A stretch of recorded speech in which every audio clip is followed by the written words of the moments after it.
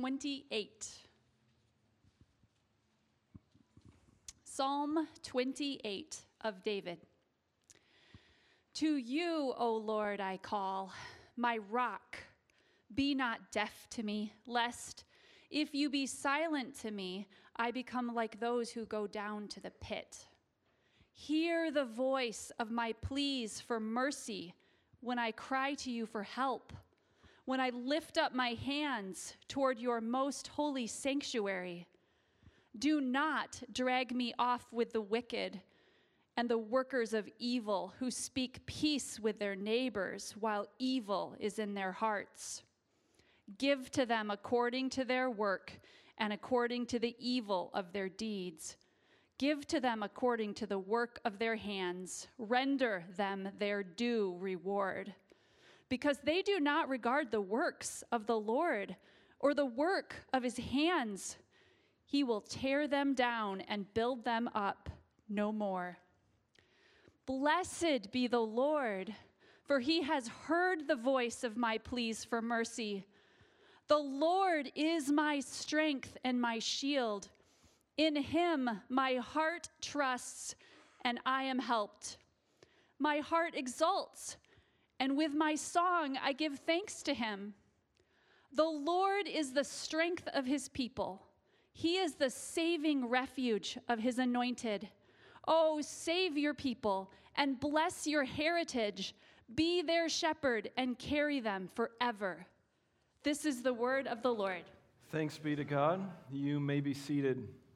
My name is Brett Sweet. I'm one of the pastors here at Grace Christian Fellowship Central. It's my joy to get to bring God's word to you. We are in a series in the book of Psalms. We'll have our last Psalm sermon next week. This is also the last week of the month when we open up our church, open me up, I guess, to questions and answers. I'll try to answer your questions, explain more about that. You can email them in. It can be about the sermon, about the church, about Christianity, about anything, and I may be able to answer them, I may not.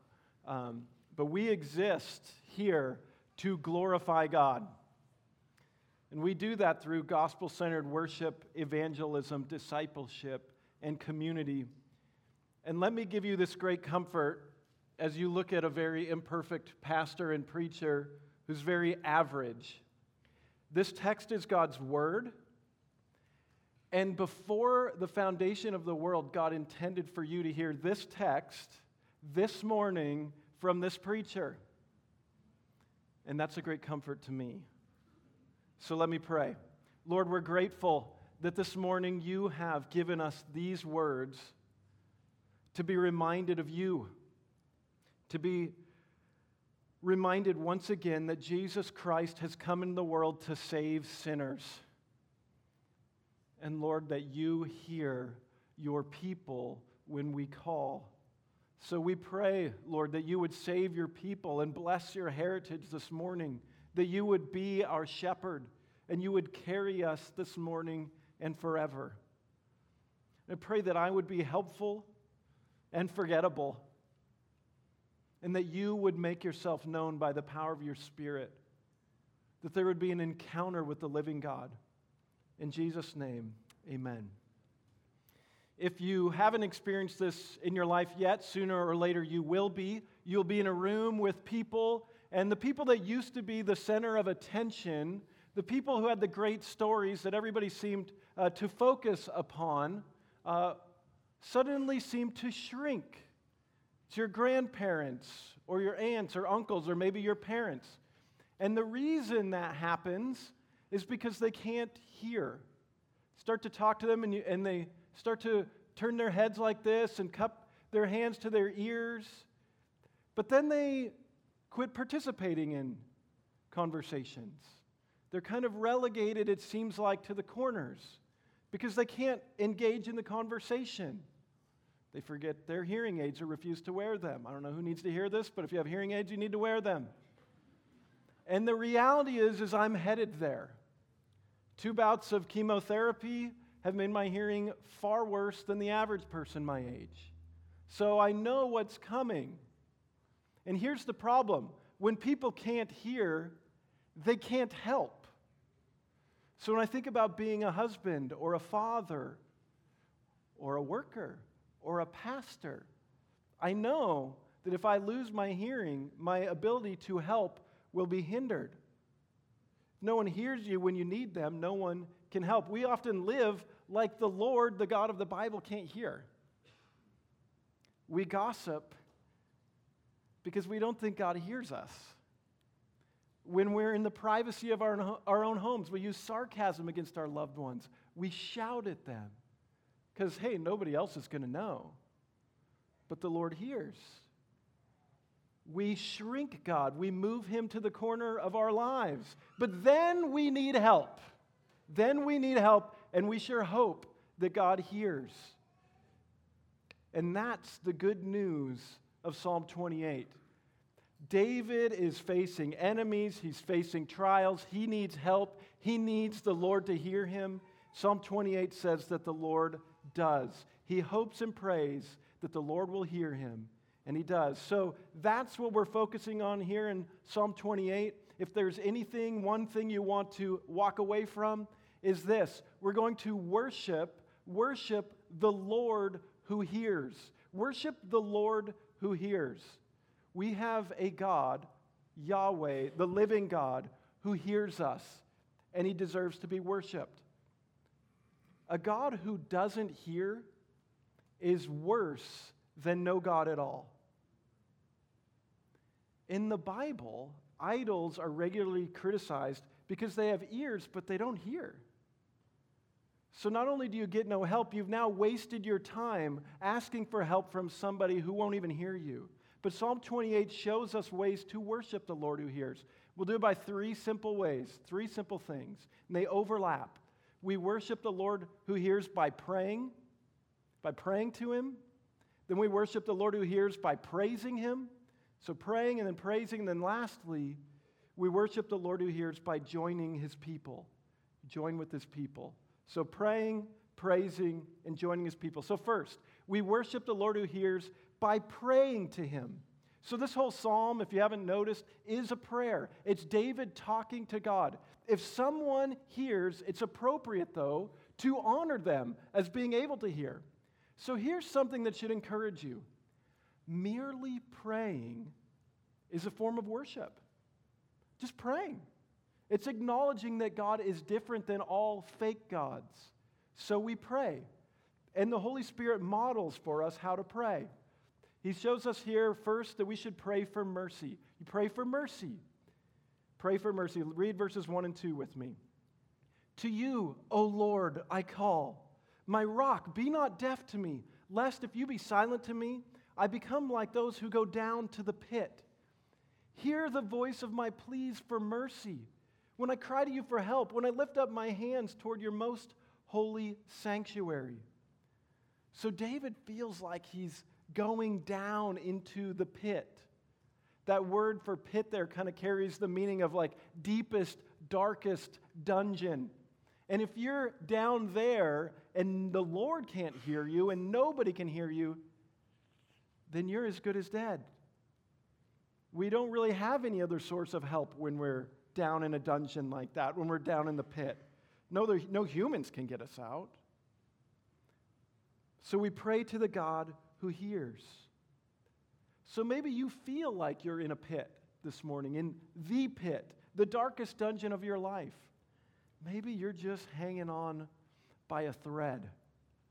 You got that difficult relationship or that temptation to sin. You want to go back to your old life, or you've got that health challenge. Pray to the God who hears and ask him for mercy. The Holy Spirit is motivating David to ask for mercy. It's a spiritual thing to do, and by doing that, you're worshiping. You're worshiping him. Saying, God, I think you might be merciful. I'm going to believe in you. I'm going to ask you to help. So we worship the Lord who hears by praying to him. We pray for mercy, but that's not all we need to pray for. We should pray for justice. Pray for justice. That's the other way we pray for the Lord here in the psalm. You pray for justice. Let's read verses 3 through 5. Do not drag me off with the wicked, with the workers of evil, who speak peace with their neighbors, while evil is in their hearts. give to them according to their work. And according to their evil of their deeds, give to them according to the work of their hands. Render them their due reward, because they do not regard the works of the Lord or the works of his hands. He will tear them down and build them up no more. Old Testament scholar Derek Kidner says this: nothing stings so sharply as injustice, and nothing should. Nothing stings so sharply as injustice, and nothing should. So we have these philosophical theories about education and government, and it's all fun and games when we're sitting in the safety of a classroom or the local pub. But then injustice comes, and we feel it. We feel it. It stings. And so when we pray Jesus' prayer, deliver us from evil, the stakes are really, really high. They're really high. It's praying, it seems, according to Psalm 28, praying for a day of judgment. It's praying for a day of judgment.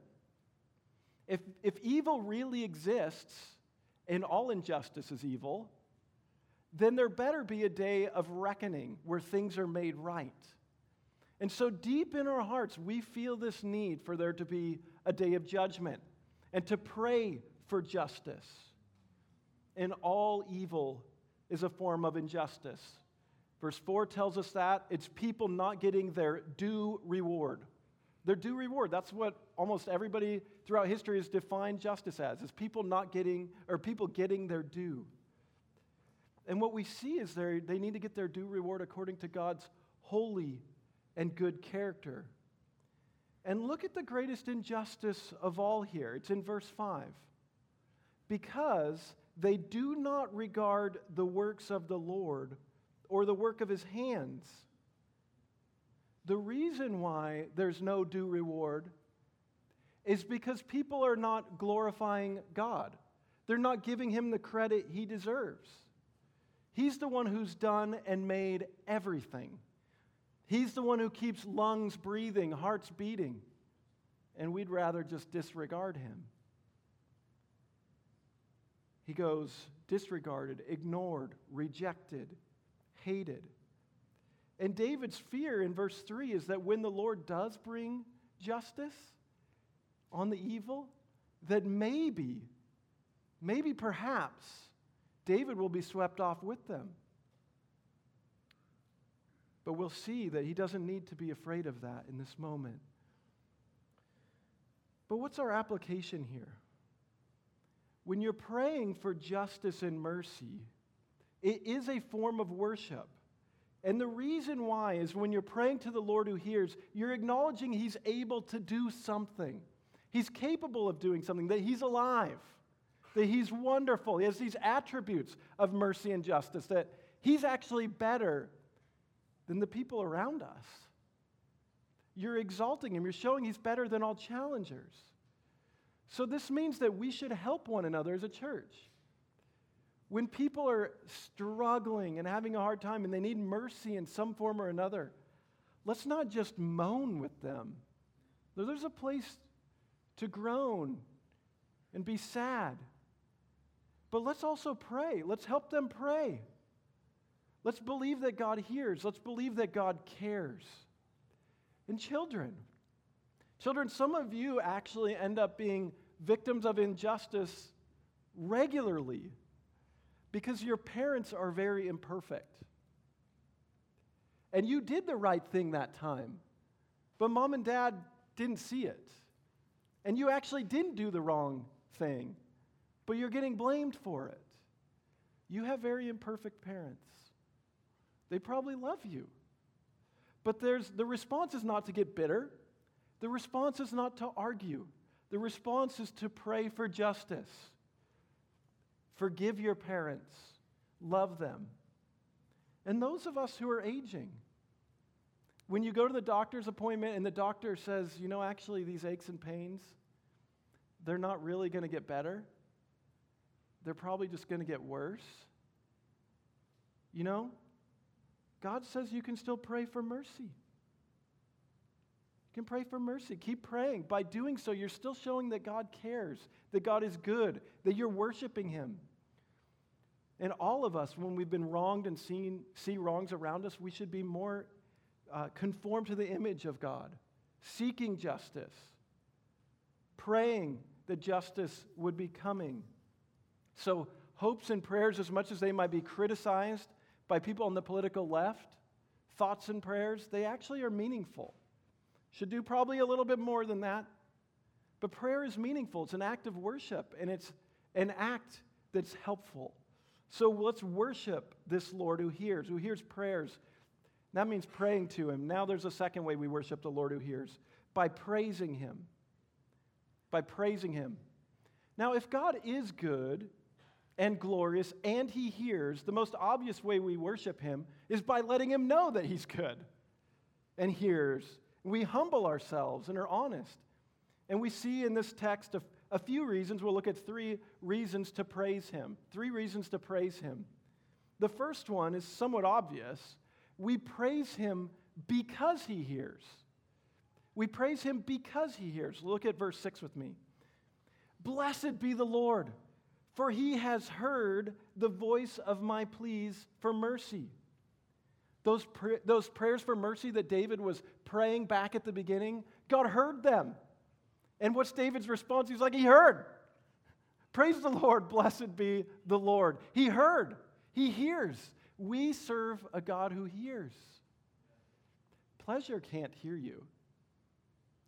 Power can't hear you. Money can't hear you. The gods of this world cannot hear you. It's something wonderful, something to marvel at, that the God who created the universe hears. He hears. He deserves to be praised for that. Let's praise Him. Maybe you feel a little bit like you need a break today. You're praying for it, but you're not really catching it. Well, know this. God does hear you. He does hear you, and He cares. By praying, you're being faithful. So maybe things are actually going a little bit better than they feel like. God is at work in your heart. God is hearing. It's not all disaster. It doesn't feel like it, but praise to God because He hears. We worship the Lord by praising Him because He hears, but how else can we praise Him? We praise Him by trusting with our hearts. So praise Him by trusting with your hearts. You trust with your heart. And I'll show how that's a form of worship. Let's read verse 7. The Lord is my strength and my shield. In Him my heart trusts, and I am helped. Wherever you are putting your trust is where you are putting your praise. Always. And here's why. You're saying to the one you trust, you are good. You are powerful. You are lovely. You are true. You can protect. You can help. That's what you're saying when you trust. And isn't that praise? Isn't that praising one? So it's here where our gospel-centeredness as a church can't help but come out. We want mercy and we want justice, but here's the problem. We look in this text and we realize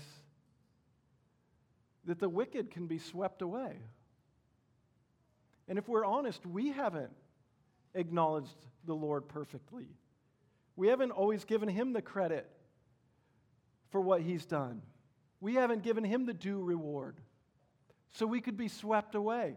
So our prayers for justice might mean our punishment. So we need mercy. We need mercy. Even the best things we've done, we think back and we think, I could have actually done that even better. Haven't regarded God perfectly. And so we pray that sins really would be punished. But here's the good news. Mercy and justice for Christians meet in the same place, at the cross of Jesus Christ. All the prayers for justice, for the evil to be punished, are punished for Christians at the cross. Justice is satisfied. Justice is pleased. God is pleased, and then can keep his justice and give you mercy. Because justice has been satisfied, God says, I can be merciful to you. I can be patient with you. You don't need to be swept away to hell forever. Believe. Believe. And Jesus not only died on the cross, but he rose from the dead. There's resurrection power, showing that justice really is satisfied. There's no debt left to be paid. And Jesus can extend mercy from his own hands. But how do we get those benefits? So Jesus did this thing 2,000 years ago. You're thinking, well, okay, Jesus died 2,000 years ago. That's kind of cool. Maybe this preacher's got something going on with mercy and justice. The question is, though, what does that have to do with me? How do we benefit? How do we get mercy? We get it by trusting. We get it by trusting.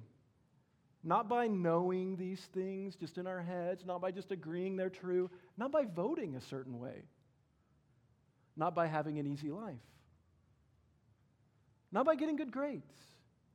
We get it by trusting with our hearts, by saying, yes, Jesus, you are true, you are strong, you are powerful, you can help, you are lovely. And you know what? I'm counting on you to be those things. So I'm planting my flag with you. With you. And I'm not going to go anywhere else. I'm not going to look to other things.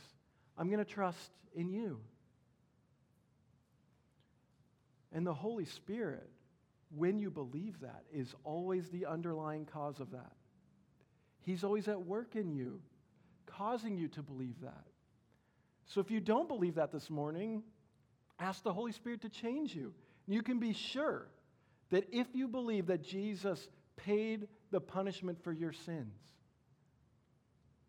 So do we really see, though, that trusting with our hearts is really the supreme act of worship? It's the supreme act of worship toward the Lord who hears. Because just by trusting, we're saying all these wonderful things about God. We're saying he's more valuable than everything else, that he will make us the happiest. And if we don't say that, shouldn't we expect judgment?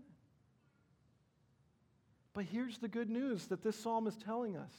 If you cry out for mercy in this way, and the whole Bible is full of these promises, if you cry out for mercy in this way, the Lord will hear, and he will rescue.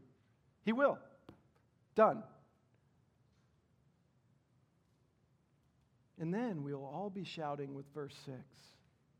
Blessed be the Lord, for he has heard the voice of my pleas for mercy. Now, some of you have prayed for things, and it seems like God has not heard you. You've prayed for a spouse, but you just have to reach down. You don't even have to look down anymore. There's no ring on your finger. You had that house built, and you had that room set away for that child, but the years went by, and the doctor's appointments didn't help. And now you call it a den, or you call it an office, or you just use it for storage. Or you have that medical problem, and all the people around you, they've gone and seen this guy, and it's been fixed, but for you, no. You wanted a better job. Didn't come.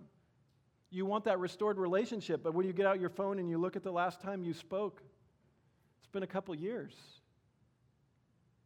I don't know why God doesn't answer every prayer for mercy. I don't know why. Ultimately, I can answer theologically and say it's ultimately for God's glory. And I can have a clear conscience saying this. But ultimately, there are some prayers that seems like God hears and says no. But this prayer for mercy, for salvation, you can be sure that God will hear that and answer that. And here's why. Before Jesus went to the cross in the Garden of Gethsemane, he prayed, is there another way, Father? Is there another way for people to be saved and you to be glorified than the cross? And God, the Father, basically answered, no. You will have to endure this suffering. You will have to endure the wrath of God. So Jesus can relate to you. Jesus knows what it's like. Furthermore, and this is the even better news, Jesus went to the cross, and Jesus is our substitute. So by God saying no to Jesus there, we can be confident that he's saying yes to us when we're praying for mercy regarding our salvation. He was our substitute, so we get the good. We get what he deserves, the yes answer. And that's like David here. When we pray for mercy for our souls, God says yes in Jesus. What sort of love is that? It's amazing. So we worship this God who hears by praising him. We praise him by recognizing that he actually does hear, and we praise him by trusting with our hearts. And then lastly, as far as the praise category goes, we praise him by singing with our hearts. We praise him by singing with our hearts. Look at verse 7. The Lord is my strength and my shield, in him my heart trusts, and I am helped. Now this last phrase is, my heart exults, and with my song I give thanks to him. In the history of the world, how many songs have been written because people loved someone? Could you count them? Love and joy seem to flow out of every instrument and every musical note. They've all been used to sing about love, to praise the lovely one. And if God hears and is merciful and loves us and brings justice, how can we not sing? How can we not sing about that? Off tune, perhaps, with the wrong tempo, often forgetting the words? Yes, but we sing, and we sing from the heart. We don't sing lies. We're not trying to earn righteousness by singing enough lyrics, and therefore God accepts us. No, we recognize God is at work in us. He's doing something strange in our hearts, changing us, and so we sing. He stirs us up. That's what the Holy Spirit does. And you guys as a church are really good at this. I was gone for 5 weeks, visited other churches. You sing very well. And I think, my confidence is, it's because the Lord is at work in your hearts. And he deserves the glory for that. So keep singing. Last month, Allie, my wife, and I went to a concert in Sandpoint, one of my favorite 90s bands, Better Than Ezra. Better Than Ezra is not a Christian band, so don't go say Pastor Brett told me to listen to these guys.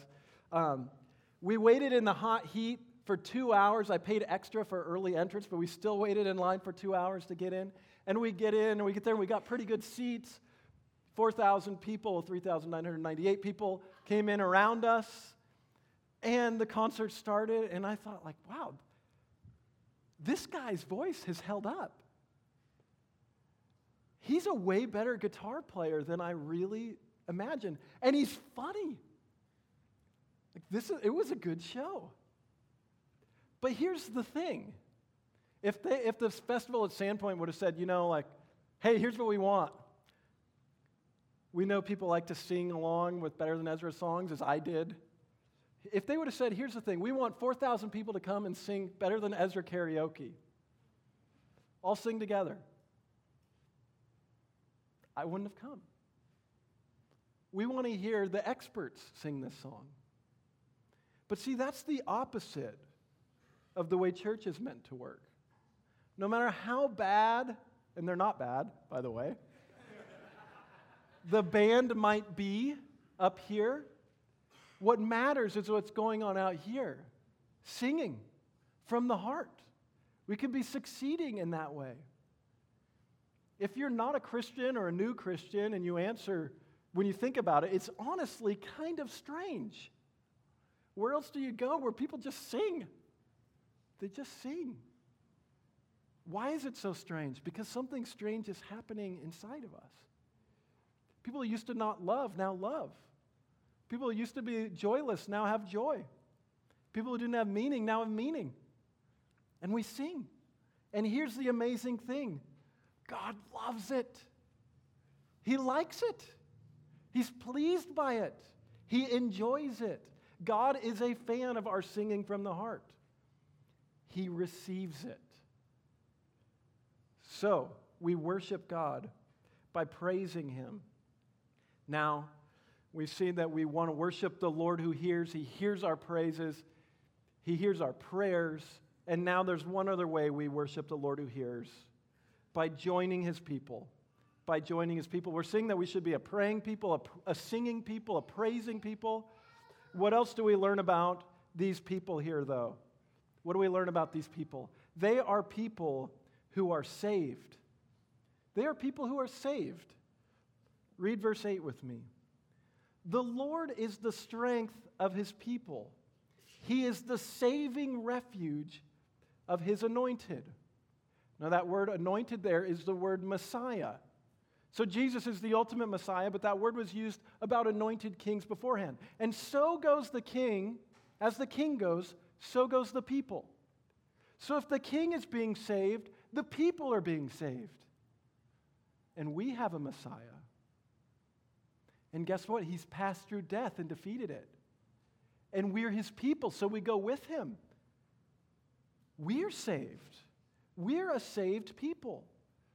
He's not just the strength we see here in verse 7 or verse 8 of one man, David. He's the strength of a whole people. A whole people crying out. He's their saving refuge too. So if you're one of God's people who have turned away from your sin and trusted in Jesus, you're trying to put an end to the old way of life and relying purely on Jesus and His righteousness, you're being saved. You're saved from the power of sin now. The Holy Spirit's been given to you. You've been saved from the penalty of sin because Jesus paid our penalty. And you will be fully saved from the presence of sin in the new creation someday. So worship the Lord who hears by joining His people. They're a saved people. We see that we're saved, and then lastly, we see that these are a people who are shepherded. We're a people who are shepherded, so we should join them. We have a shepherd. Let's read verse 9. Oh, save your people and bless your heritage. Be their shepherd and carry them forever. So we think about shepherds, and we also know that sometimes people are bad shepherds. Maybe they're a shepherd and they don't really like the sheep, and they don't care if a wolf eats a sheep or not. But in here, what we hear is that the shepherd views his people as a heritage. That seems very Christian-y. Heritage? What does that mean? It means it's like an inheritance. It's God's, we are, and this is mind-boggling, we are not God. We can't exalt ourselves. God does not praise us more than He praises Himself as Father, Son, and Holy Spirit. But we are this cared for, treasured inheritance that He would never part with. He would never part with. And I'll come back to that in a moment. But notice this idea of joining the people. The shepherd wants to carry them forever. But picture this. You're standing up in front here at the end of the service, and someone walks up to you and says, you know what, we've been talking, and we think you should run for the President of the United States. And you look at this person, you kind of look over their shoulder, and there's nobody else standing there, and you're saying, well, who's we? Who's this we? The sentence doesn't make any sense in the context of this conversation. This individual is talking like he's one of many, but he's just one person. And yet, that's how many Christians live. She's one person. She has been saved by Jesus. She's rejoicing in that. She loves to pray. She loves to sing. She loves the Psalms. She even loves to sing the Psalms. But she doesn't like God's people. Doesn't want to join with them. Now my question is, can you sing the Psalms? pray the Psalms as an individual and be telling the truth and be honest. The Psalms are full of all this we and us language. So I don't think you can actually be fully worshiping the Lord unless you're joining to his people. It'd be dishonest. And this is why I think that Christians, if they're really going to grow through their obedience, must become members of a local church. Not just show up on a Sunday when they feel like it, not do what they want, not do their own thing all the time. Well, you do need to do your own thing with God, but not all the time. Now, you don't need to be a member here. There's all kinds of churches you can join, but you should unite to a people. This is an act of worship itself.